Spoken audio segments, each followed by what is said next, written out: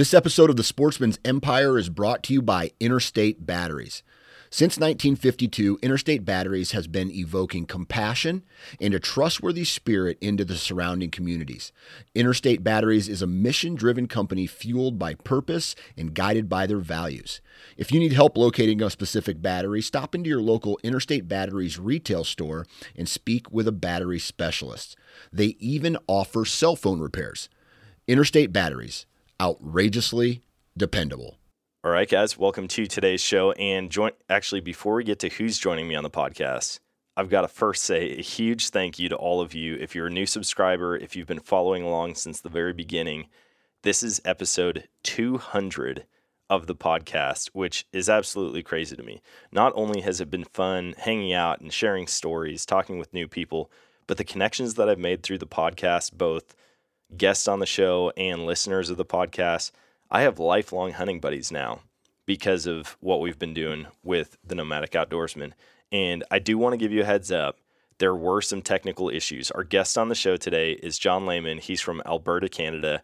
And for whatever reason, last night, it seemed like we had technology stuff going wrong left and right. But towards the end of the podcast, we got that sorted out, and hopefully it's all taken care of in editing, but I did want to give you a heads up on that on the front end. Now, John has had an amazing season. We're going to dive into all the stories, and we've been keeping up because he's actually been on the podcast before. I talked to him months ago before hunting season started this year, and he had a killer season. And following along on social media, I've been texting him saying, dude, congrats, saw the awesome bull you shot, saw the awesome buck you shot, but I haven't actually heard the stories. So you and I are going to hear all these stories together for the first time on the show. I'm super pumped. So let's jump in. Like, he was doing things that were just badass. That was one of the coolest moments of my life. I was really scared, but knowing that Dan had the gun, I did have the rifle, like, we would be okay.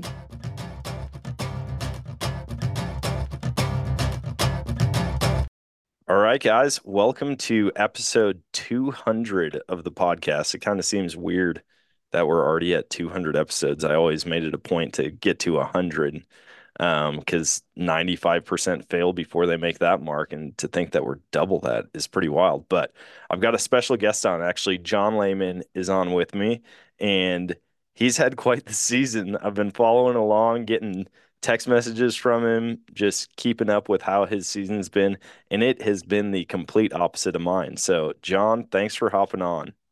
Yeah, no problem. I'm happy to be here. And 200, that's good. Nice to be on a number like that. You're doing well. Yeah, I talked to my buddy Sean. He's been on the podcast more than anybody else, and I was telling him, he's like, dude, you got to bring me back on for 200. So he's probably going to be a little upset that I beat him. Yeah, he wasn't the guest. I was like, man, when you said that you could do it this week, I was like, oh, perfect.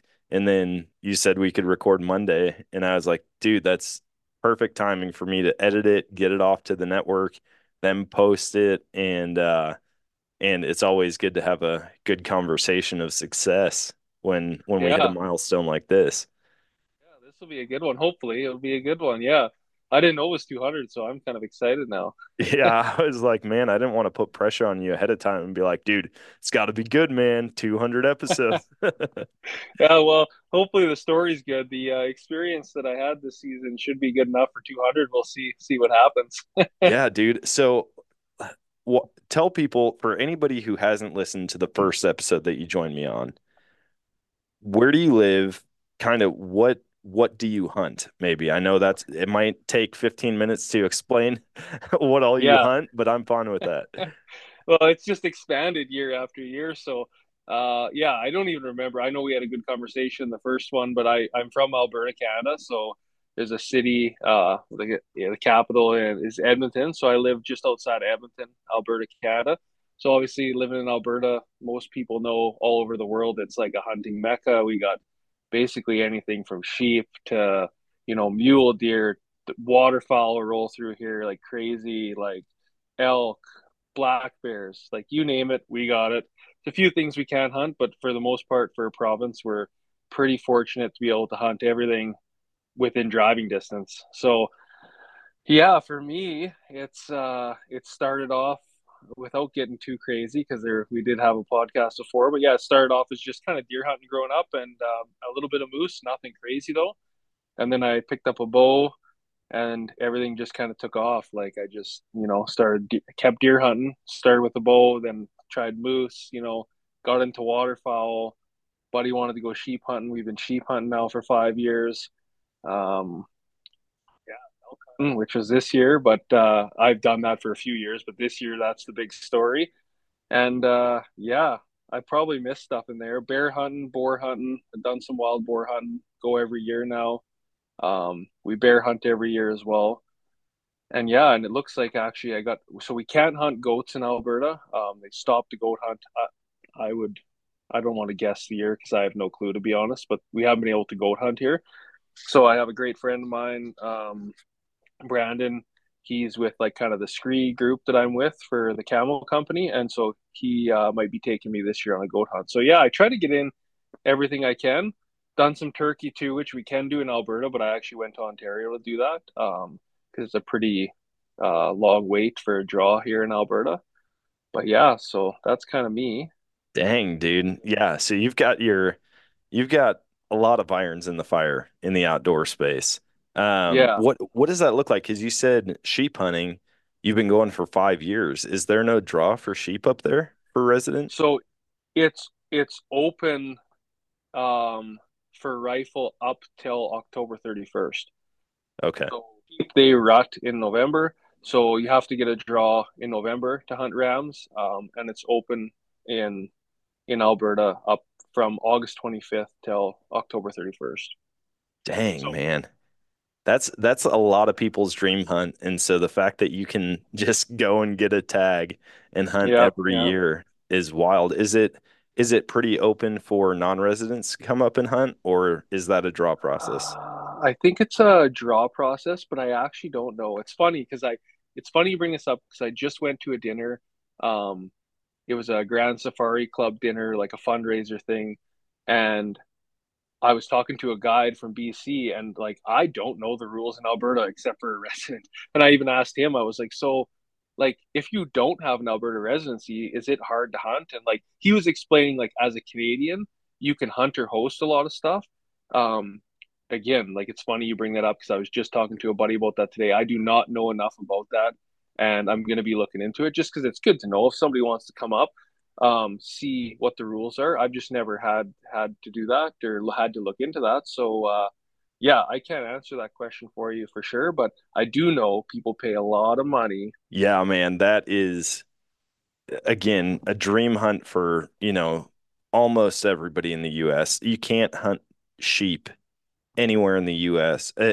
Maybe aside from Alaska as an Alaskan resident, but like Yeah, even going state to state, they make it challenging for it seems like every species now. Like there's a couple yeah, states that do over the counter elk and pronghorn mule deer, things like that. But even those, it's like if you want to get after a mature buck or a mature bull, then you definitely have to be putting in points early on. yeah, yeah, yeah. It's funny 'cause I'm not going to sit here and pretend to know sheep or the sheep world well, but like I've talked to some guides and I got buddies that guide, and it's just funny, like you know, to get a trophy sheep, you have to like be able to tell where the curl goes, and like it's hard to explain on the podcast. I can like show you, but there's like a line that runs from like the base of its antler down through its eye, and basically it has to curl and pass that, which is difficult to tell.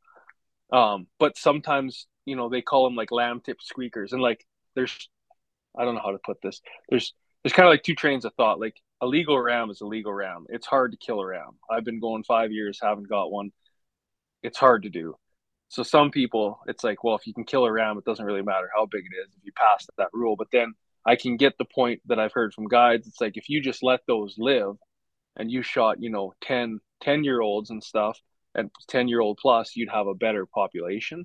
So I see where both are coming from. We actually passed on probably a legal ram. We took a good long look at it and pretty sure it was legal, but we had that conversation, and I think just letting those live a little longer and killing a bit more mature of a ram is something like I want to be on board with that. That's kind of how I roll. So yeah, it's interesting to hear those guys that know what they're talking about, and they've talked about like how they should change the draw system. So like if you shoot like a lamb tip squeaker, they call, or just a legal ram, let's say, because I don't want to take away from guys that do that because it's still a legal ram.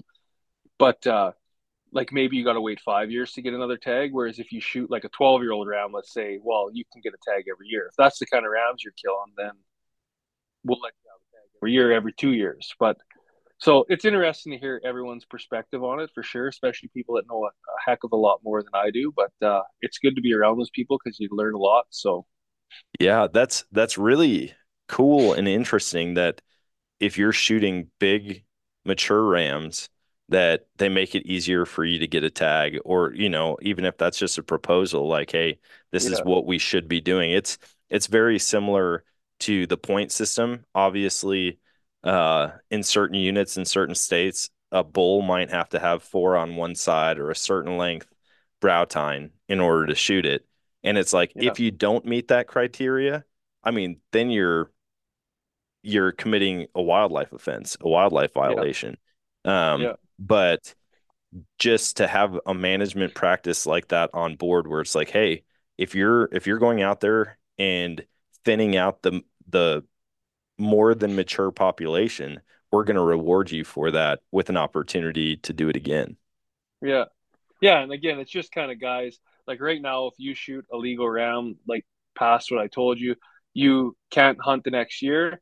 But then after that, you can get a tag. But so yeah, it's just guys talking over a fire. And like I said, these are guys that everyone's gonna have their opinion on it.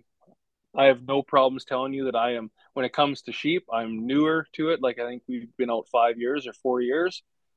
So I'm all learning and all ears, but I'm like you. I like it's interesting to hear these different perspectives, and yeah, it's definitely something to keep in mind, like when being out there. But I mean, sheep hunting itself is you don't have to tag out to have success. Like my sheep hunt this year was wild. We went in, so we had never hunted the opener. So August 25th, you can hunt. So what a lot of guys will do is they do a lot of scouting, right? Find a band of rams, and you can keep a good eye on them throughout the year. And then so they'll go in on like August 20th and camp out somewhere near them and just keep an eye on them for 4 or 5 days. And on the opener on the 25th, then bam, they shoot one like the first morning. But it makes the opener like very busy. So yeah, we went to a new spot for the opener, which we'd never hunted the opener, me and the guy I hunt with. And I should specify, I went on 2 sheep hunts this year. So the first one was the opener. And so that started my season off. We went down there, trailer down. That was kind of our base camp. And then we had like tents and clothes, and like we were going to spend night on the hill or 2 nights if we needed to. Right. So yeah, long story short, we were exploring the area. We got into some sheep, sorry. And couldn't get into any rams. So we ended up, it's just funny how it worked. Me and my buddy kind of got in an argument. So we go out, and when you sheep hunt, everyone sheep hunts. It's all about weight. So I'm not that person. I'm always overpacking. So we go out the first day and do a hike, come back, and I'm kind of like, well, we should stay a night on the hill. My buddy's like, I didn't bring my sleeping bag. He had like forgot it. So I'm like, okay, okay. So next day we go out. I unloaded a few items of clothing. Next day we go out. I want to stay a night on the hill. Like that's kind of what I love sheep hunting for that. Like that's what I want to do. And he kind of like got mad at me. He's like, drop it. We're not staying on the hill. I don't have a sleeping bag. So we go out the next day and we do this hike. And so we're going through this trail and it wasn't opening up. Retreat in, retreat in. We get like 12 kilometers in. And I'm like, well, and I should specify at this point, he's told me very specifically that we're not staying on the hill. So I pulled all my clothes out of my bag. But I basically have the clothes on my back, and it's August 25th. So it's like 25 degrees Celsius. I don't know what that is in Fahrenheit, but it's warm in the day. But at night, it gets down to like 4 degrees or like 0 Celsius for here. So I've taken all my clothes out. Only thing I left was rain gear. No tent, nothing. We go into okay. We run into hunters, and they had killed around the year before. So you don't really tell a lot of stories with each other on the hill. Like they're not going to be like, hey man, there's rams over here. But we're doing and we're like, well, if they killed a ram here last year, because the one guy didn't have a gun and said he killed them last year, like they know there's rams here. So now we're 12K in, we're committed.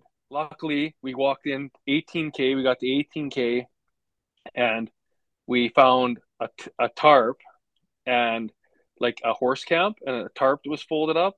So we used like a blown down tree, like the side of it, to make a little fire, tarp ourselves in, and slept the night. And it was an experience, but it was terrible. I slept 30 minutes and I'd go look for firewood. Like I was cold. Like, and we get winter here, but it was miserable.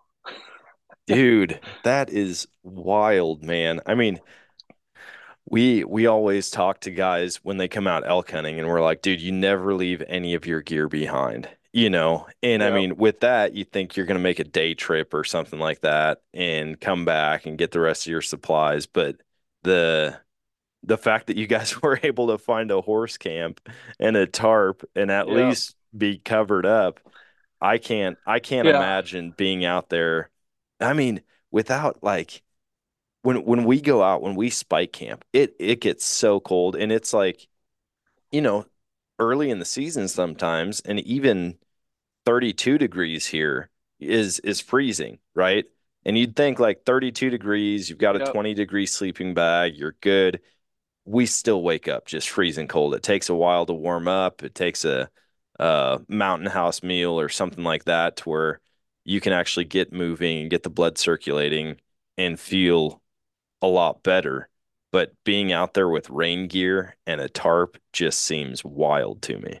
yeah. Like it was not smart. And I've always like, oh, I want to experience a night on the hill, like sleep under the stars.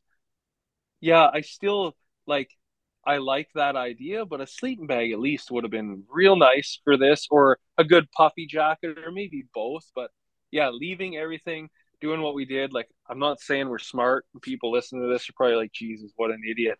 But at the end of the day, we had to make a decision. If we were walking out, we weren't going to come back in because the spot we actually could go glass for sheep ended up being 24K back. So we were only halfway when we made the decision to keep going, and we only had a couple days left. So to go all the way back out, get the base camp, and then go back in the morning. That's why we just said, you know what? In our minds, we didn't think it would be so bad. Um, All right, so I've got to ask with that story, would you ever do it again? You said you wanted to sleep on the hill underneath the stars. Would you do it again like that? you know what? I I would probably do it again because I'm stupid, but I'd overpack. I definitely would overpack. It's funny because what's the saying? I'm like, I'd rather have it and not need it than need it and not have it. And Oh yeah. I definitely needed some stuff and did not have it. And so, yeah, I'll take the old pack it and not need it scenario. Dang, man. It's fun. Like looking back on those memories, it's always better like to look back and laugh on that than if you were just nice and cozy and comfortable. Like for some reason the struggle makes it more fun when Oh you look yeah. back. And then you want to eat, right? Like you're hungry, and like eating helps. Like you can like raise your temperature, and like we had a meal, and then my buddy had a tiny little bit of whiskey, and we had like blueberry like sports drinks. So we mixed the whiskey with those and some water from the river, and had like a warm like tea whiskey drink, and like just anything to pass time. Like it was terrible. And the worst part is my buddy pulls an extra layer out of his backpack. Like after our little argument, I was for sure we're not staying on the hill, and he pulls out another layer. So I could hear him snoring at parts of the night, and I literally slept at most 30 minutes. Like Oh my 30 minutes gosh. was the most. Oh dude, that's so funny that he pulled out an extra layer too. Oh yeah. I could see my buddies doing that. Oh, that's all you need. That's all you need. We don't need that. And then they're over prepared. Oh yeah. It was but yeah, it was, good experience like you said. I find sheep hunting, it's like it seems like that every time I'll go sheep hunting, and I'm like I do fitness and I do that stuff. So I think I'm prepared, and then all of a sudden I get to the mountain and you do your first climb and you're like, God, I hate this. Like why do I do this? Like why do I sheep hunt? And there literally was a point on this sheep hunt where I stopped. Okay, I got one more story with the sheep hunt. It's Yeah. unbelievable. So we're climbing this hill. We got this spot you can drop back into this lake, and it's like an old burn. So, animals like the burn. Like after a few years when it gets really greened up, and that's like what stage this is. I told my buddy I'm never going to tell anyone the story, but I've told a few people, and now everyone's going to know it. So we're climbing and we're dying. Like he's stopping for breaks and I'm stopping for breaks, and like we're sweating, and we finally get to a good glassing spot and like just exhausted. And so sit down, and my buddy has this thing where he takes all his clothes off and hangs them up and airs them out, and like, to help dry himself out. And I have like good merino and stuff like that. So whatever. So we're sitting there and I'm like, man, like, again, I'm saying, like, why do we do this? I said, honestly, if I kill a ram, I think I'm done. Like, I don't think I'm ever coming again. I'm finished. I'm never doing this. And all of a sudden, we hear this voice. This girl is hiking up the same hill we just came up. She couldn't be, I don't know, 140 pounds and 4'11", 5 feet tall, wearing Converse shoes and jeans and carrying like a little leather backpack, strolls by us. I'm like, hey, how's it going? She's like, oh, good. She's like, how far to the lake? I'm like, oh, I think it's like a ways to the lake yet, like an hour or so, and like pretty good hike out. Like I was kind of concerned. She's like, okay, well, you guys have a good day. And she just keeps hiking up the hill. And I just looked at my buddy. I'm like, really? Like, she just went right by us, not a care in the world. I'm like, I quit. I'm like, we can't do this anymore. Dude, it's so typical for the mountains too, because you Oh do get man. those people. We had, I mean, it wasn't the same experience at all, but we had packed in about 10 miles and we were at this camp. We had set up this camp near the river. We did some trout fishing and we were going after mountain goats. And my buddy had drawn a tag for it. And while we're sitting at camp, it's like dark. It's been dark for 2 hours. And we're just hanging out like around the fire. And we look over and we see this headlamp. And we're like, dude, they might need help. Like, what are they doing? It's dark, dark out. And we walk over, and here it's this dude, and he is every bit of 320 pounds. I mean, just a big, big guy. And he's not very tall, not in shape, and he's probably, if I had to guess, in his late 50s. And he goes, hey, did you see another girl and a guy come up this way? And I said, yeah, about 3 hours ago. And he's like, oh, okay, good. So I'm on the right track. And I mean, it's everything for him to just carry on a conversation. He's like struggling to even get words out. And I'm thinking to Jeez. myself, man, like we were huffing and puffing, we're gaining elevation with every step and we're 10 miles back. But this guy, I'm like, dude, he might not make it out of here. I don't know. I don't know what he's thinking in the dark. His group must have thought like, oh, he'll make it up before dark, and he was well after, and he still had, I think, like 2.5 miles to go to get to Oh this lake that a jeez. bunch of campers go to. So I Yeah. don't know whatever happened. We never saw that dude again, but I'm assuming he just ended up making it up to the lake with his friends. And Jeez. yeah, that's more risky than I'm willing to go. I like to have somebody with me. In the backcountry, Yeah. you never know what's going to happen. Well, props to them. And then it's funny. This story actually gets worse. Oh no. So she goes by, and again, I literally looked at my buddy, and I'm like, we need to quit. Like this, I thought we were these tough mountain men climbing this hill, and we just got passed. And then we hear more voices, and these two girls come running down, and they kind of stop, and they're wearing like tights and like running shoes, and like they're running, like they are running. We're in the mountains, they're running.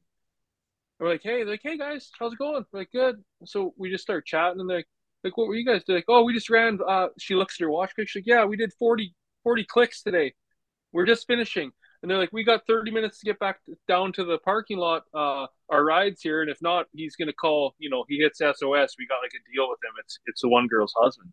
And I'm like, what? We're like, okay, see ya. So they take off running. I just grabbed my bag and I'm like, we're leaving. Like we're going back to base camp, and we really have some things to go through here. Like, turns out we're not as hard as we thought we were. Dude, there's So always anyway, those peak people, though. I mean, like when you get into those people that do mountain running, and especially if it's a popular trail, like there's guys that they'll wake up and they'll summit a 14er by the time you get to, 10 a.m., and they're back down by the time we're even halfway up the trail. And we've seen that on other hikes, not hunts, but like actual hikes where people are literally jogging up. They pass us. They may have started 2.5 hours after we did. They jog right past us, and before we make it up there, they're already coming back down. And yeah, I just have to say to myself, I'm not that guy. I'm never going to be no, that guy.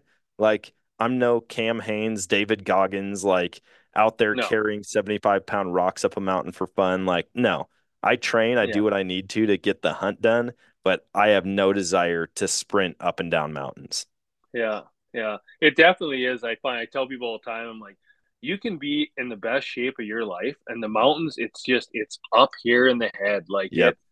it's a grind. It doesn't matter. Like say Cam Hanes, like it's a grind. I know it's a grind for him, but he just like has it mastered in between the years where like he just grits it out. Like I've been in really bad shape in the mountains, and I've been in really good shape, and so it just sucks just as much. It's just how quick you get to where you want to get to.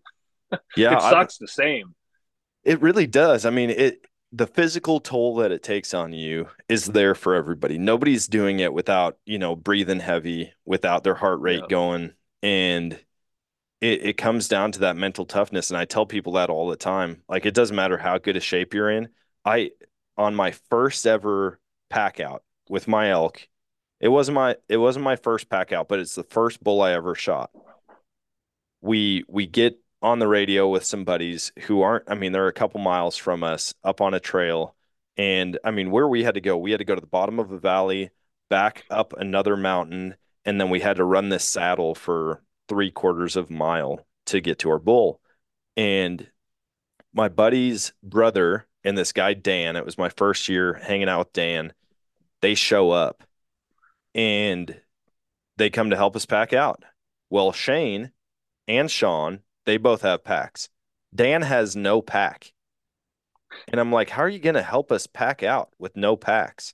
And I yeah, kid you not, that guy threw a bag on each shoulder and he's 20 years my senior. I mean, he's got a kid just under my age.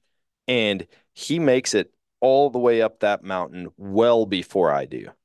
And I'm just like, yeah, dude, it's not a physical thing. It's not that he's in better shape than me, but mentally, the guy is just like, I'm doing this. And he goes. And yeah, I mean, since then, I haven't done anything that like can train my mind, I guess. I haven't like gone, I don't, I keep telling my wife I want to do the ice plunge and like do that every morning. But honestly, I haven't done anything for training it. But I've noticed as hunts have gone on, I know what to expect. And I know there's going to be a point where it's up to me to say, dude, I got to stop. Like I'm not making it up this mountain, or you just grind and go.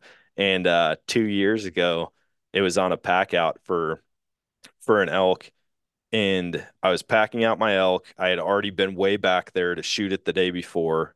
A group of us came out, and for some reason, that last leg, all uphill. I mean, from the bottom of the valley straight up the hill, I just caught that second wind or that mental motivation, and I hoofed it, man. I was going. I made it to the top, dropped my bag, turned around, went and grabbed another dude's bag who was having a hard time, packed that up, went back down, and I asked the next guy, I was like, dude, do you need help? He's like, no, man, I'm so close. I'm going to finish it. And I was like, okay. And one of the guys thought I took his medication. He's like, dude, did you take my Adderall? Like, you're on what something happened? today. And I was like, I don't know what it was, but I just got that drive. Like, dude, the trail's at the top. There's a cooler full of cold beers. Like, let's get to the top. All right, how many of you guys hate dealing with tangled up rope? Trying to untie it, it's all knotted up, and you actually really need it at the time. Don't raise your hands because I obviously can't see you, but those days are long gone. Rapid Rope is a quick deploy rope solution that you can pull the length you need and cut it all with one hand. You don't need knives or scissors or a lighter to singe the end because it's cross-threaded to keep it from fraying. Yeah, they've thought of everything. And this is way stronger than your average 550 cord. In fact, this is 1,100 pound test.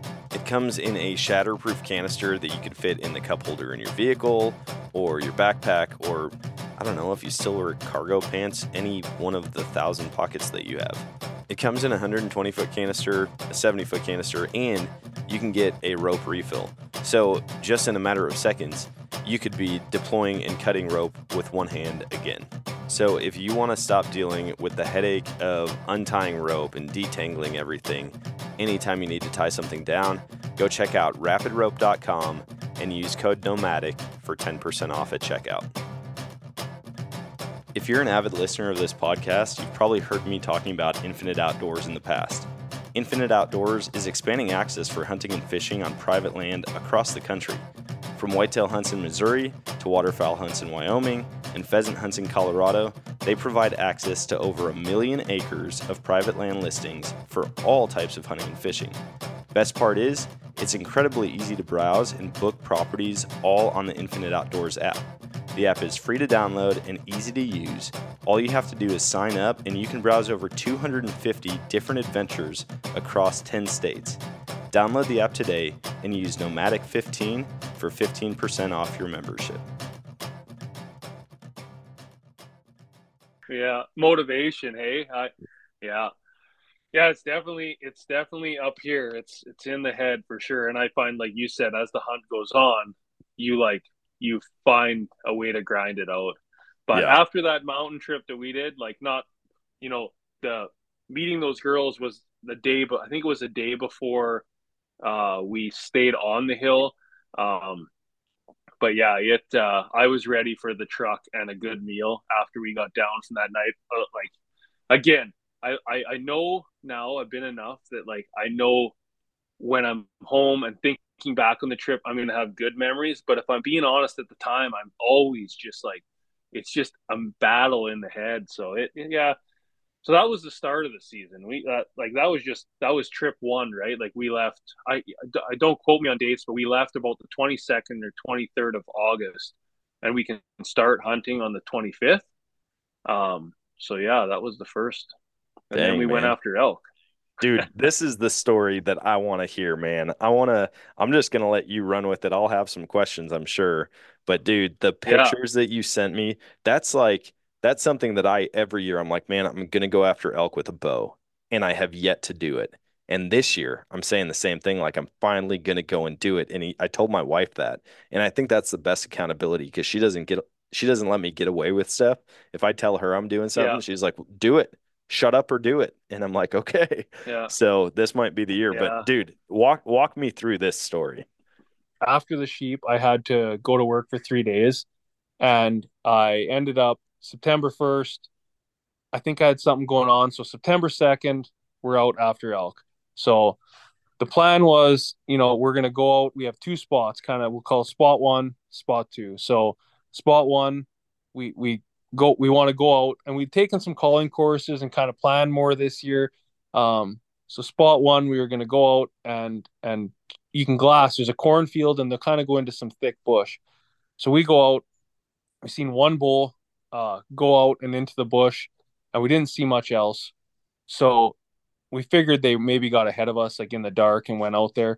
Yeah. So we go out and we set up for a calling sequence, and we're doing some calling. And I look back, and my good buddy Lucas that I hunt with, I think I see him go across the ridge, and so I kind of back out, thinking he's moving. Like, did he see something?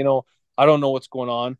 And we end up finding out it's other hunters. So, Dang. We go out, we can see them, but we're like, damn. So we're like, hey, well, let's go to spot two. And spot two is where we'd killed the elk last year. So it's kind of like our good luck spot. And when I had called the landowner, he said, like, it's a dry year. If I were you, I would sit that watering hole. So, like I said, it's like, 9:00 in the morning. I don't know exact time, but we decide we're going to go out there and we're going to call our way to the water hole, like, rather than, so we do that, and the wind started to pick up, and we thought we heard some raking at one point, but no elk sightings, like no bugles. We're not getting any action. We get to the water hole and did our calling sequence, and I decide to let out like a couple bugles to see what happens. When I do that, around the corner come two hunters, and like they got arrows in their bow. They're huffing and puffing. You know, they thought I was an elk. They thought they were getting on a bull. Oh yeah, they thought they were getting a bull. So, you know, they stay though. I get up and they're a lot closer than those other hunters. So they come over, and I actually ended up meeting the one guy previously, and I just, you know, I'm always like that with good dudes. I'm like, they show us some trail camera pictures, and like, we thought we had some elk out here and we were gonna come intercept them, and we seen your truck, but we figured it's a big area, we'd come out. I'm like, well, if you guys want to sit here tonight, like we'll go somewhere else. And Yeah. like, no, no, no, we got another spot. Like, you go do what you're doing. So okay, but they're like, if you're gonna sit this water hole, I would sit here early. So I'm like, okay. So me and my buddy get back to the truck, and we're like, okay, let's go for lunch, and then we'll come out. So, like it said, I might have told you this in another podcast, but you know, pizza sub, high guard pizza sub, the greasiest, grossest gas station thing you can get is my good luck charm. So we get that, we eat, we get back out, and this time we go straight to the watering hole. And so we get in there, we get straight to the watering hole, and I want to say it was about 2 o'clock again. Time I don't really know. So we do some calling. I actually had like a 15-minute little snooze, you know, when you got the sun in your face and you get Yep. up at 4 a.m. Yeah, everybody's been there. Those are the best naps too. Oh yeah. Yeah, they are the best. And they don't even have to be long. So we get in there. So wake up, we decide to do another calling sequence. And finally I'm like, okay, well, my buddy's like, let a bugle go. So, you know, I put the bugle in my armpit to sound like it's a little bit further behind me. I rip a bugle, and like before it even got out of my mouth, like I took the tube and went to set it down. We see movement, and like bam, three bulls, and like I describe this story, and when I describe it, it's like slow motion, but it Yeah. happened so fast that it was just like bulls, and we're like, holy cow. So now, you know, they're coming in. So now it's hard to describe, but if you can picture, we're sitting on the north side of the water hole. The water hole kind of runs east and west. It's longer than it is, you know, north south. It's longer east west. Yeah. I'm on the west, like kind of the northwest corner. My buddy's to the east of me. So these bulls come out on the southwest, and they come in, and the first bull one, which is the one my buddy ends up killing, he goes on the north side. So the far side from us, I've ranged everything. He's about 50 yards, let's say, around 50. So he's going that way. The big one comes towards me. The third one I couldn't tell you anything about because I don't know, I blacked out. I just know there was a third bull. So now this thing's staring at me, and it feels like it's staring into my soul. And like I said, I took this course, and it's like everything in you as a whitetail hunter wants to hide behind things. Don't do it. They're like, as long as you have good camo and stuff breaking you up behind you and you don't move, like, and I'm telling you, I vividly remember fighting the urge to hide behind this willow bush. But in my mind, I'm like, well, then how are you going to shoot this thing if you're Yeah. behind that tree? So next problem, I'm like, how do I draw? Like, what? Like, I got 6 eyeballs in 30 yards and maybe 50, but like the other two are 30, like staring right at, like they're looking at me. Like, so as luck would have it, and I tell everyone, this is luck. This whole thing was luck. People are like, who decided who got the bigger elk? There was no deciding. The elk decided how they were going to die. I wanted meat at the end of the day. I would have taken anything. So bull one, my buddies, he's stopped now behind the only willow bush. Like it's the only, like we're in some tree cover, but like as far as the water hole goes, it's pretty open area. There's Yeah. one tree, and he's behind it. Like I can't see his head, so I know he can't see me. And the big bull at that moment just turns his head to look back at the third bull, and I'm like, well, this is it. So I draw. So now I'm at full draw, what feels like forever, and I'm not a patient person. So to be brutally honest, I don't know why I didn't just shoot, but I knew he was slightly quartering to me, and I'm like, nope, this is not the shot. Like, wait it out. You just have to wait it out. So I'm waiting it out, and he just takes, at this time, the other bull one, has now worked his way all the way into the water hole. So he's in the water. And I'm like, in my mind, and I'm going to rewind a little bit, because my buddy at the beginning of this, he said, well, if we see, and this, honest to God, all this happened, like, it's crazy, but he literally said, he's like, if we see two bulls, are we going to shoot two bulls? To which my response is, yes, we'll figure that problem out if we ever have that problem. Like that, Yeah. I understand the logistics, but we're not even going to think about that right now. We're just going to kill. So now fast forward back to the situation, like we're in it now. Like we may have to think out the logistics of this two bull thing. Yeah. And So how far is your buddy bull from one you? in the water. I'm at full draw at this point. My bull just takes a little step into the water, just enough to be perfectly broadside. Oh my So gosh. oh yeah. So he's perfectly broadside. Bull one's in the water. Next bull, don't know, don't care. I let her fly. So wham, whack, hammer him. Like, now, I don't have to tell you this, but like this happens like lickety split. So I'm like selfish because I'm not selfish, but like I just shot a bull, looks perfect shot, double lung, didn't get a pass through. That's the only problem I have at this point. But mine now is running full sprint, like death run, like he is out of here. So I grab my bugle tube.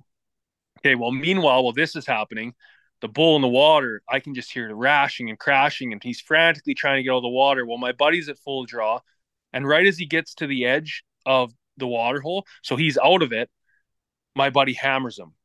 Oh And now it was gosh. a good shot, but he's moving. He's trying to get out of there too. So wham, whack. Well, all this is happening. I have a bugle tube in my hand, and I just rip a bugle, and mine does not stop. Mine's gone. Like, see you later. And his stops, and then he's like, range him, range him, range him. And so fumbling my rangefinder, get it. I'm like 65 yards. Bam, hammers him again. Another good shot. And then now we sit there and we're like, what just happened? Like, we're like, I look at him and he's like, what did we just do? And I'm like, well, we did the two bull elk thing, is what we just did. And like, I remember vividly saying to him, like, dude, was mine a good shot? Like, was mine a good shot? Like, that's all I could repeat to him was like, was mine a good shot? And so, yeah, so Oh my begins. gosh. Dude, that is like, Yeah. I mean, it's obviously every hunter's dream to have multiple bulls that close. But the fact that you guys were both able to get a shot off at these elk just blows my mind. Yeah. Yeah. And that was just the beginning. Like, what comes next? Like, yeah, Ye- chaos. Yeah. Dude, that's wild, man. So how far did your bull end up going? So, yeah, the crazy thing that happens is we're both now, like, what it's like to shoot something. It's just like you're both just scatterbrained a bit. So we went and found blood, but now, like, it's fall. So you got green and browns and all these colors. Now you got two blood trails. So you got two elk. So luckily I had a buddy in the area. So we called him and we're like, dude, we need your help. Like, we just shot two elk. And so the the short version of this is my buddy ends up finding his bull, and had to take another arrow. Like, it was done, but like, these things are tough. So he gets that, and I got flagging tape, and we were able to tell like two separate paths, and we flagged them in two separate colors. Um. So yeah, and then we get his, and then we start looking for mine. Mine ended up going about 100 100 to 120 yards, Dang. but dead dead sprint and just died in the trees. Like mine was very hard to find just because I didn't get a pass through and he was full tilt. So the amount of blood was, not ideal for the situation for the time of year. Yeah, man. But still 120 yards, like that's a whole lot better than him getting to the point where you're not finding blood anymore. Or, once you hit that like 200-yard mark, you know how it goes. Your whole Yeah. mindset shifts. Like, what just Well, happened? I must not have been a good shot. I've seen deer. I had a deer last season that I shot broadside, thought it was an absolutely perfect, like 12 ring shot. And then it jumped 10 yards, stopped, and I thought I was going to watch it. I mean, I was watching to the heartbeat, blood just pumping out of this thing. And so I'm like, this thing's dead. It's totally dead. And then it keeps standing there and keeps standing there. And 2 minutes go by of this. And I'm thinking, like, it's got to tip over. Well, then I realized, like, dude, I need to pivot around the tree. It was my first time in a saddle. I pivot around the tree, lean back at like 45 degrees, and I'm like almost laying down in my saddle, get another arrow in it, and it still ran 120 yards out in the field and then died. And so I'm like, dude, imagine, yeah. What was a lethal shot, the first one was, for whatever reason, that buck just didn't expire like I've seen almost every other animal do. Yeah. Yeah, it and to be honest, mine kind of like the story was that like we lost blood at about 100 yards and like I was a wreck. So I was walking circles in the bush. Like I couldn't even I would try to follow a blood trail and as soon as I couldn't find blood, I just was like panic mode. I know how tough they are because the very first year I ever elk hunted with a bow, I shot one, thought it was a good shot, good blood, never found them. I've heard tons of stories. My buddy, I think his quote was when he put the other arrow in it, he's like, if that thing had thumbs, it would have pulled the arrows out. Like it tried to pull them out with his mouth and then dug its fronts into the ground. We had to dig them out with a shovel. Like just tough, right? Tough Jeez. animals. So it took us 2.5, 3 hours to find mine. And we were honestly about to give up. And my buddy's like, let's just grid search this bush. And as it would have it, like I sat down and I was like, please just let me find this bull. Like I know the caliber it is. Like my buddy that wasn't there for the shot came back after we found his and he's like, oh my God, Lucas shot an unreal bull. And all I said was, if you think his is big, you have to see mine. Like you won't like it like not to take away from his, but I'm like, it trumped like it's you won't believe it. Yeah. And so how it worked was we grid searched up three of us through this chunk of bush and then we turned to come back and we were zigzagging and I yelled at my buddy and he was a little bit behind me. So I'm like, oh, John, you're going too fast. So I just there was a trail there and I just turned on that trail and kind of went to zigzag back and then come back through and I walked right up to him and I was screaming at the top of my lungs like the roller coaster of emotions. And the thing was is like you just said, I knew it was a good shot. The problem was I didn't get a pass through. If it Yeah. had been a pass through, and that's no fault. They're just tough animals. It just if I would have had the blood, we would have walked right to it.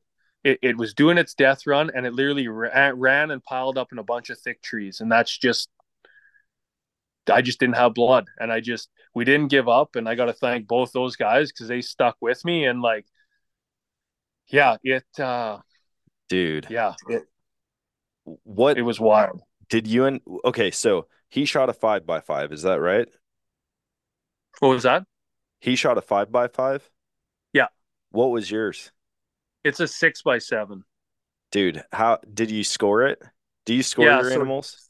yeah, I did Okay. this one because I'll put him in the book, and he was I should know the exact number, but he was 334 and 7/8 maybe. I'd have to get the sheet. I sent it in. He's right Yeah. around 335 gross, but he's 326 and change net, so he doesn't lose a lot. And of what he loses, it's that seventh point on the one side is like 3.5 inches. Yeah. So he's very even. Like, yeah, big bull, Dude, crazy. I can't imagine. I haven't scored any of my bulls that I've shot. And I am curious. Like I just this last year decided to start scoring some of the whitetails that I've got up on the wall. Yeah, And once I did it, I was like, man, this really isn't that hard. My numbers probably aren't insanely accurate, but just to have a ballpark and kind of understand it. Like, I've seen bulls, I've seen all the bulls online that, 400-inch bull, 360-inch bull, 320-inch bull. And so, best guess is I've got one that might be creeping up on 300. yeah, But I think my other ones are in the mid to low 200s. And yeah. that's not taking away from them at all. I am thrilled with them. Oh, But like, yeah, I can't imagine being that close. I've never been, while hunting, I have never been that close to a bull elk, only in like a park or something. yeah, All of the ones that I've shot are with my rifle. They're yeah. 300 and the closest one was 330 on my first shot. And then we walked down there and I looked over and he was staring at me at 100 yards. And at 100 yards, I was losing my mind. Like I couldn't even believe I was that close. Yeah. And shot him again and he dropped. But like 30 yards, man, I don't know It, how you keep your composure. I don't know how I did either. Like how everything just worked out, and like and just the things you remember, like when I tell this story, it's remembering, like I remember looking at his eyes and just like I'm like, how there's no way they're gonna spook. But like, you know, you're thinking that, but you're just like, don't move, just don't move, just let them do their thing. And like it just all came together perfectly. And you know, there's a million of these stories that don't come together perfectly. So like I'm super grateful that it happened the way it is. And to get two is just like, we left the house at 4 a.m. to go out there, and I got home. I remember looking at my clock, and it was like 3 or like 2:50 a.m. It was almost a full 24 hours by the time we quartered and dealt with both animals. And then, it's September 2nd. We called a buddy with a walk-in cooler and like just dealing with all that. Right? I'm like, this is September 2nd.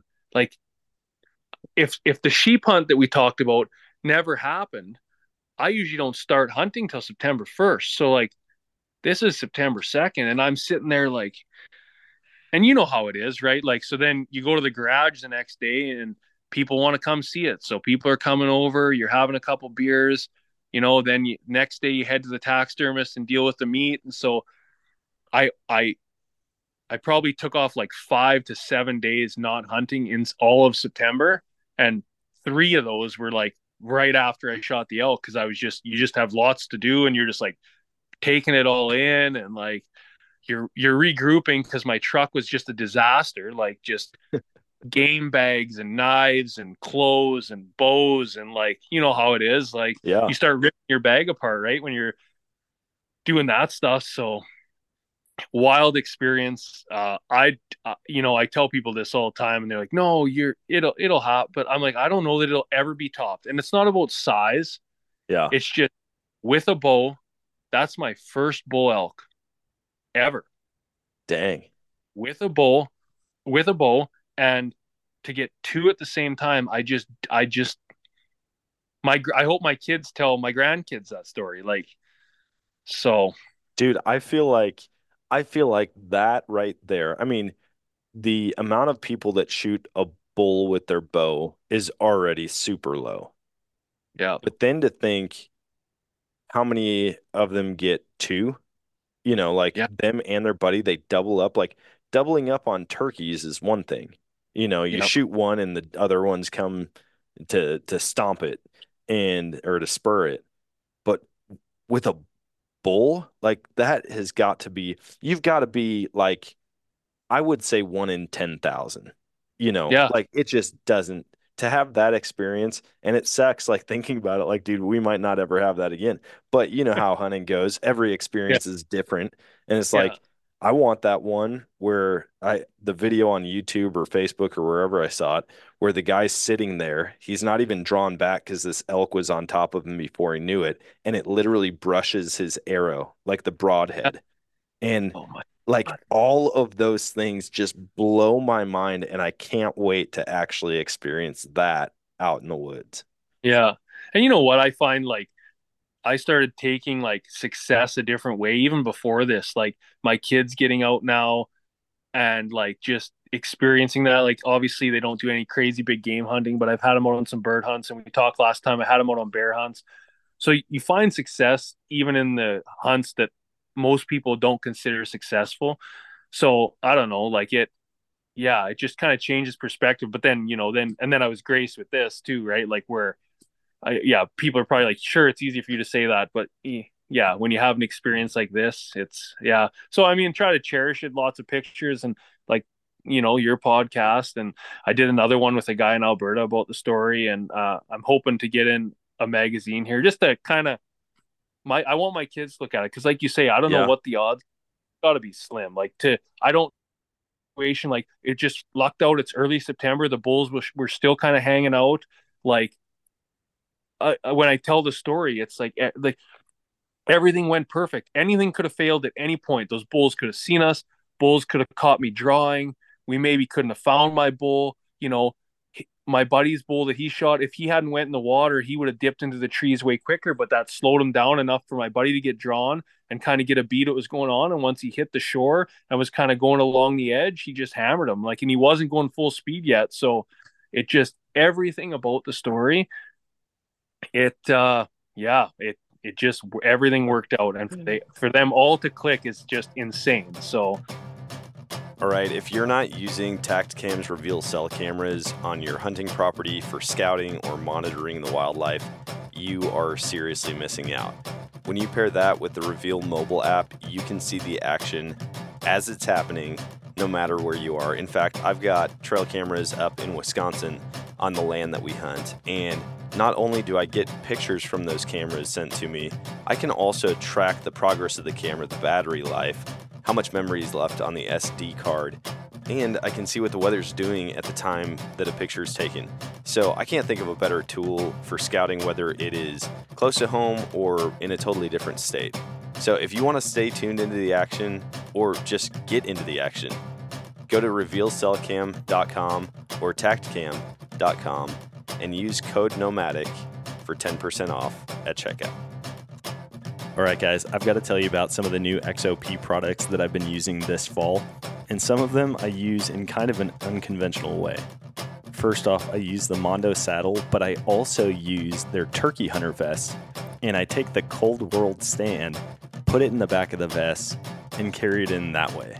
Depending on how far I have to pack in, I'll just bring a foot platform, but one thing I've learned is that if I put the seat cushion on the underside of the seat and flip it up, it turns it into a knee pad also, or I can flip the seat down and sit on it like a conventional tree stand. I also use their holster kit clipped right onto my saddle to carry in my climbing sticks while keeping my hands free.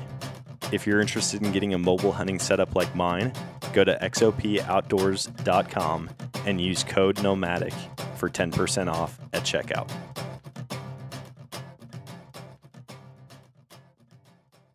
Dude, congrats, man. I am so pumped for you. When I first saw that, I think I saw the pictures and then I text you. yeah, And I yeah. was just like, no freaking way, man. Doubling. Like, as soon as I think I saw your picture first and then that you guys had doubled. And I was like, there's no way. Like, there's no way that just happened. I've got to talk. And I mean, we've been talking about this now for what, 5 months? Yeah. And I've been waiting. I'm like, dude, I got to hear this on the podcast before I hear it any other way. Yeah. Like, people need to hear this story. So, And dude, it's short, sweet. Like that's some people expect this elaborate thing. Like, I mean, we knew the area. We'd hunted it for whatever. I think it's 4 or 5 years now. So knew the area, but like for it to happen in a day, right? There's no like, well, we seen the bulls and we did like, no, this just happened in one day. And like, my dude. season wild after that. Like, I mean, we might have to do a third podcast, but I ended up getting in to shorten it. Like I could go on about everything, but I ended up, after that, which that experience, like, I mean, it's crazy and it'll never be topped. But then I go out and I got a mule deer on I think it was the 14th of September with my bow. So that happened. And then I just knew I had some time, right? Because every hunter knows if you get an elk on the first day you go elk hunting, well, now you gained yourself a bunch of days that you didn't think you were going to have. Yeah. So we hammered birds hard. Like I ended up getting a dozen shoots in, which for us was up there with the most we've ever done. Yeah, I ended up getting another 2 days in sheep hunting, which is where I had an opportunity on like a squeaker. It was legal, but we decided to pass up on it, like I said. And so, but I learned a ton on that trip. Like I learned because I went with my buddy who's a guide, and he had just got back from the Yukon, and like we talked about the physical exertion piece and the mental piece. Well, try even being in shape. Try climbing a mountain with a guy that just got back from doing it for 3 months in the Yukon. He's the Dude. only guy like so far been able to like put me in my place, and I was rattled. Like he's like, "Do you want me to help you carry something?" And I'm like, "I'll be fine. Like we'll get there." Him and the girl in yoga pants. Those Yeah, two are the yeah, only one that put you in yeah. your Those place. two. Yeah, the story I said I would never tell anyone that I told the world, but yeah, it's all part of it, right? So yeah, 12 bird hunts, doing that, and then November hit, and November is just like I thoroughly enjoy September. Maybe it's because it's nice weather too, but then the grind happened for whitetail, and yeah, it was good. I ended up getting a 160-inch whitetail on the 22nd. That was with my rifle, and yeah, the dream season just Jeez, put the dude. cherry on top. Like last year, I mean, we talked in the podcast. I ended up with a muley, a whitetail, and a moose, and that moose was a draw. And this year, I ended up with the elk and a muley and a whitetail. So yeah, it was an incredible season, and it was been good actually. And like with the elk, like podcasts, and then my buddy started a company here, Logan. I just went to his place today, and so he scans these like 3D scans them now. So if Yeah. anything ever happens to your antlers, you can get a replica done. And in Canada, that's like new. I think you guys have it in the States a little bit more, Yeah. and they can print minis, I believe. Yeah. Yeah. So in Canada, that's new. Like to my knowledge, he's taken it on, and so I was there today and scanned it up, and so yeah, it's like the one animal for me that like I don't ever want to lose. Dude, for real. It's funny because I always think about that. I'm like, hopefully my kids keep all of this stuff, like I don't have any hand-me-down mounts or anything from my dad or from my mom's big into hunting. My dad doesn't really hunt anymore, but I don't really have any of that stuff. My mom's got all of her stuff hanging up in her shop, and it'll stay there till the day she dies, and then we'll see who gets it. But I'm like, I can't imagine having a fire and losing all my mounts. Yeah, Like that's that, what I. I could lose Yeah, my guns. I can buy a new gun, man. Like yeah, that's not an issue. That I have no collectibles that I could lose my side by side. But dude, if the shop goes up and all my mounts are in it, I would be devastated. It's like you hear people talk about losing all their photos. Back in the yeah, day, like a fire happens and they lose their photos, that would be pretty comparable for me, is losing those 100%. And mounts. that's kind of why he started. Like to give you a little short background, he shot like a 160-inch whitetail. He hunts like the bow zone here, which is like notorious for huge whitetails, and he lost it. Back he took it into a taxidermist. Taxidermist passed away. It turned out the taxidermist was selling stuff, and he never got it back. And his point to everyone was like, "You're bringing someone. What's the number to this elk? Like, what's the price? Because to you, you probably would love it, but also you never shot it. So to Yeah, you it'd be a lot less. But to me, that thing is like, and so you take it to taxidermist, and like depending on the taxidermist, you might get a receipt or who knows what you get, but like they have a priceless possession. yeah, And then on top of that, there's house fires and all these things that can happen. So it's genius. He scans it and like the detail he was showing me today in it, and he gives you a little USB stick, and I mean, you're never going to get the amount back. That just is the way it is. But it makes it you can make replicas then. So yeah, yeah. it's a cool thing. So yeah, I've been doing lots of that elk, and I'm going to go to a few shows too. Got it scored twice. So like I said, I don't have the sheet here and I should know the score, but like I said, like got it scored twice. And so right around 335 is gross, and 326, it doesn't lose a ton of inches. And yeah, I'll take it to a few shows and see if I win. And yeah, but like I say, the rest of the season too is just like, yeah, I don't know. I'm blessed right now. I don't know what else to say. Yeah, I don't know. Lots of It's gonna be tough, man, to top a year like that. But dude, it sounds like you're knocking out like the big game animals one year after the next. So maybe next year it's finally your sheep. Yeah, I know. I think I'm gonna make a big push for that, and like, I mean, I'll hunt elk because at the end of the day, it's about filling the freezer. That was the goal on this trip. Like, I got super blessed to get what I got, but next year, if I don't top that, I'm not mad. Like, if the freezer's full, the kids love elk meat, and like, it's great to bring that home and not have to buy meat for another year. Um, so yeah, Dude. next year will be interesting. Yeah, for real. You got to come down and I mean, I'm not going to get you on any 330-inch bulls. I won't get you on any 160-inch whitetails. But if you want to come down and hunt, I could probably get you on some coyotes or a really good longbeard. Yeah, I love turkey hunting. What kind of turkeys? We talked about this last time. Turkey hunting is like, I love it. I've done it in Ontario and it reminds me a lot of elk, like the calling and stuff in the spring. For here, it's the spring, but yeah. Dude, I've got so of course, right as all of our seasons wrapped up, I started getting trail camera pictures of everything. And I have so many freaking turkey on camera. Like I could show you, they parade. It's like they're taunting me.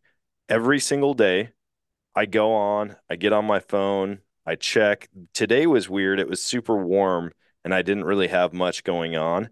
But it's like these turkeys, I've got a chunk of woods that I have 6 cameras around the perimeter of it. I don't ever go in the middle of it, although I could probably get some cool shots of stuff. But these turkey, they just parade around the edge of it. And I just got to show you on here. I know the listeners are probably like, what the heck? We can't see any of this stuff. But these turkeys will come through in like 50 and they just walk, they all parade one after the next right past. Like you can see, Man, it's just, and they go past like, every single camera. geez, I love Yeah. turkey hunting, man. It's Yeah, it's I would interesting, man. down. I'm still not sold. I think because I had a crappy year last year or this year. I mean, my season start to finish this year kind of sucked. I did get a nice buck, and that's about it. Killed a raccoon and a couple coyotes also, but it's like just really, really a rough year. But dude, turkey hunting, I'm still trying to get that itch, man. Everybody gets it, and they're like, it's the greatest thing ever, and I'm still not sold on it. I Really? thought I Oh, thought this year was down. the year. I was just gonna be like gung ho, die hard, and nope. I'm still kind of like, yeah, there's nothing else to do. Might as well turkey hunt. Oh, but you do it in the fall, right? No, we do it in the spring. Yeah, Oh, okay. I mean we have a spring and a fall season. I don't Okay. really ever pay attention to the fall season because Yeah. it's at that point Yeah. it's archery. It's Yeah. archery and all of my big hunts are coming up and so I don't really Yeah. think about that, I but wouldn't get excited in the fall either. Like, it's kind of like our bear hunt, right? You got a spring and a fall, but I know the fall bears are better. Like, they're eating better and fatter and whatever. But like, I'm doing so much other stuff, I could care less. But in the spring, turkeys, man. Oh, we got to go. I'll get dude, you a day. I don't know how. I don't know if we're gonna be successful, but we're gonna have a hell of a time. And then I'll bring you up here. We'll do something. We'll figure something out. dude, you just got to meet. Don't come all the way down to Missouri. You just need to come down and meet me in Wisconsin. That should be I, closer for you. oh, And my cousin will get us on birds, dude. That guy, he's had years where he's gotten 17 out of 18 guys long beards. And I mean, it's just like lights. He has so much property that he has access to. And I think I'm finally going to go this year with him. so, and what kind of are they again? What'd you say? Miriams? No, Are they these Miriams? are Easterns. Oh, okay. Yep. Yep. Yeah, that's what I hunted in Ontario too. Yeah. I mean, it's wild. I've never hunted. I can't say that. I hunted out in Colorado for another subspecies, and then I've got a couple guys down in like Florida, Georgia, and Tennessee that are wanting me to get out Yeah. turkey hunting with them. So like that could add a different species to the list, but for me, even like the grands, if you told me right now, like, dude, I will book you a hunt for every single turkey, and like we're gonna go and try to get the Grand Slam. I'd be like, oh, okay. What? That's what I want to do. I call it the poor man's Grand Slam because getting all the sheep, I'm not. That's not. I don't have money.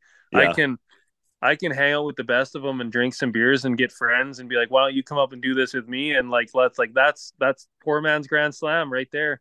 Yeah, dude. It might happen eventually, if I catch that bug, but for now, it's the only thing open, so I might as well get out and hunt. Yeah. Well, you're gonna be so shed hunt. You're a big shed hunter, right? So I I know. got into shed hunting last year, and Okay. I just booked a trip. I've got a buddy of mine from Wisconsin. He's gonna come down, and then I'm going back out with my buddy Steven Walker. We're gonna go hit up. I don't know if we're gonna stay in New Mexico or if we're gonna try to hit New Mexico and Arizona. But he's already been out, and they haven't been dropping yet. But he's been Yeah. finding last year's sheds. Like he went out the other day and found six. What? So See, yeah, here's the thing. You like turkeys, the shed hunting thing for me. I couldn't find a shed if my life depended on it. Like I don't know what it is, and like I bring that up because around here they're just starting. Like in the last couple of days, like a couple guys here I seen on Instagram went out and found like 7 sheds. So they're yeah. starting to come off here. And but I like getting out, but if I go one day and then 2 days and I don't find anything, I'm like it's like sheep hunting. It's like what am I doing? Yeah. No, this dude, I always wanted to find sheds, right? But like most of the places that I've hunted, they might have a bunch of whitetail sheds, but it's not like an elk, you're not going to see it from a long ways off unless it's perfectly dropped in a spot.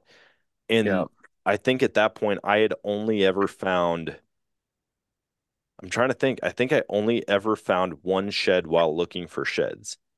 And then I went down to New Mexico. And I'm telling you, man, it changed my view of shed hunting.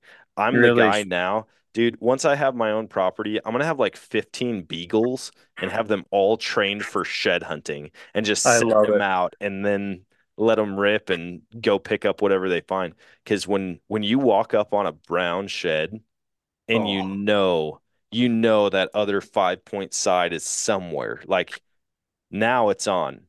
First, you're yeah. just scanning, like, hopefully there's something around here. Once you find one, you're like, that other one's here. And I'm not Yeah. stopping until I find it. And we ended Yeah. up finding, I don't remember the total count. I want to say it was like 27 or so Holy that we cow. found. And dude, Steven was disappointed that that's how many. He's like, man, he's got a real strong Louisiana accent. And he's like, man, dude, I just thought that I would get you on more sheds. Like I was hoping for the 60s. And I'm like, Jeez. 60? But that dude a couple of years ago found 700 sheds. Oh my God. Yeah, okay. That's a different world. I would be like you. I'd be like I'd find one and then I'd be ecstatic. And then if I found the match set, I'd be like, okay, I'll be at the truck. Yeah. Like you have fulfilled my trip.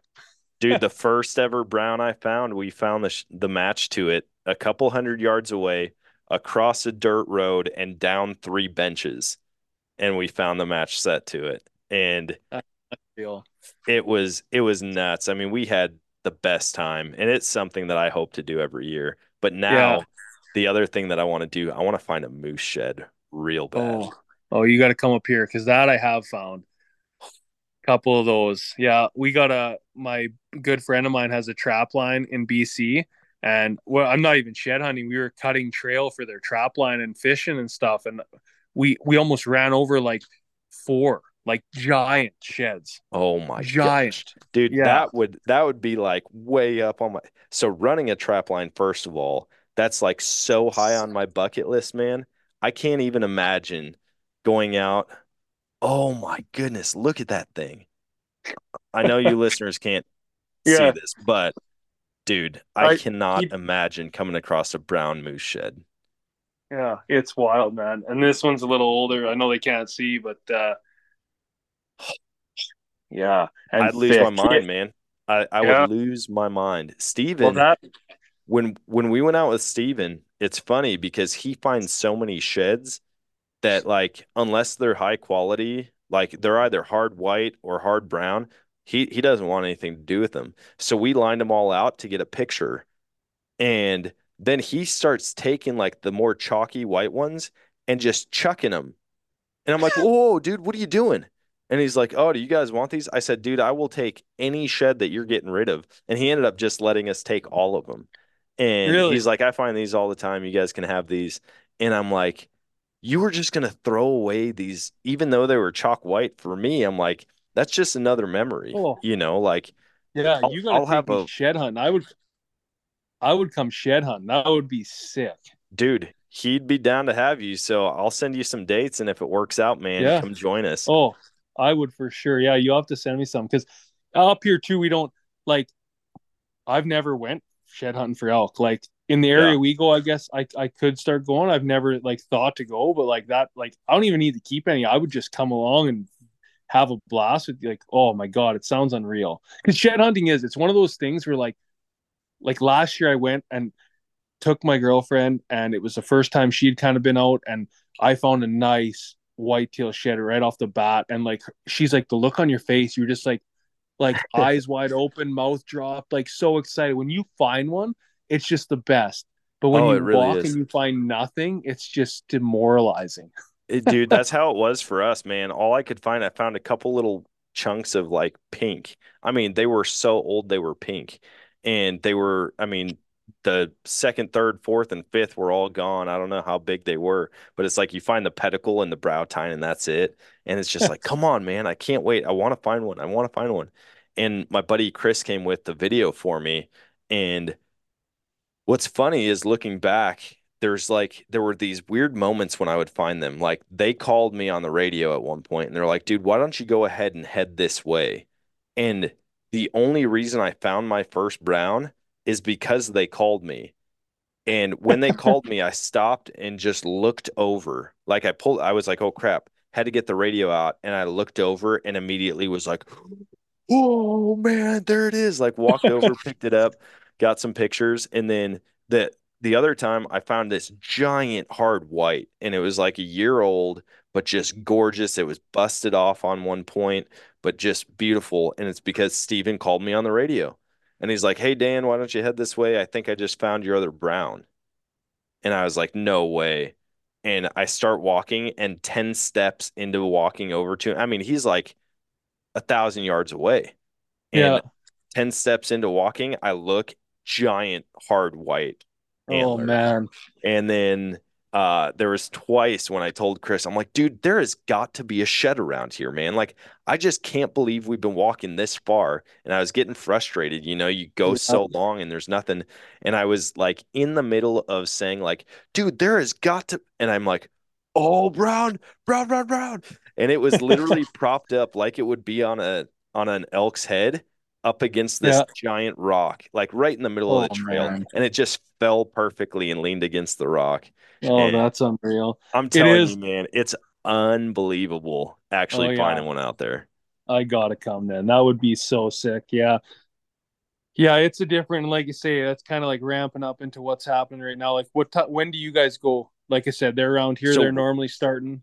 we're gonna go April. We're gonna go Yeah, early okay. April. He said most of them will have dropped by the end of March, and Yeah, so because elk drop last, right? yeah, I think so. I mean, Yeah, like that's I've got a buck actually. He's been on camera since 2 years ago, and yeah, he developed a real hard limp in his right leg. And just last night, I got a picture of a deer, and I'm like, "Dude, those look like bear pedicles. Like that looks like a buck that's dropped." Which this is early for bucks to drop here. yeah, And so I downloaded the video on my phone because it was only a picture. And I see this hard right limp. And I'm like, "Dude, he's freshly dropped like in the last 24 hours." So I got to go out and yeah. see if I can't find it. Nice. Yeah, that's awesome. Yeah, it's fun when you do find it. I say that because I struggle around here, and yeah, you do. Yeah, it's like anything, right? But it is a blast when you find something, and elk would be unreal. Yeah. Well, dude, I appreciate you hopping on, man. Episode 200 Yeah, is in the yeah. books. And yeah, we we've got each other's numbers. I'll text you some dates right away, and then we just got to get on a hunt together, man. Oh yeah, we got it. Just Yeah, hey, how about 100%. this? I'll take you shed hunting. You drop me at that watering hole next September. I'll bring you out. We can make a plan. We'll figure something out. We'll just shoot all 3 of the bulls this time. Yeah. It's so funny because when the other bull left, like I don't know where it went. Like I just blackout. It's like it wasn't there. But yeah, it could have been a triple. We say that all the time. Dude, that's sweet. Well, dude, thanks again, man. Congrats on the awesome season, and we'll stay in touch. Yeah, thanks for having me on. We'll stay in touch, bud.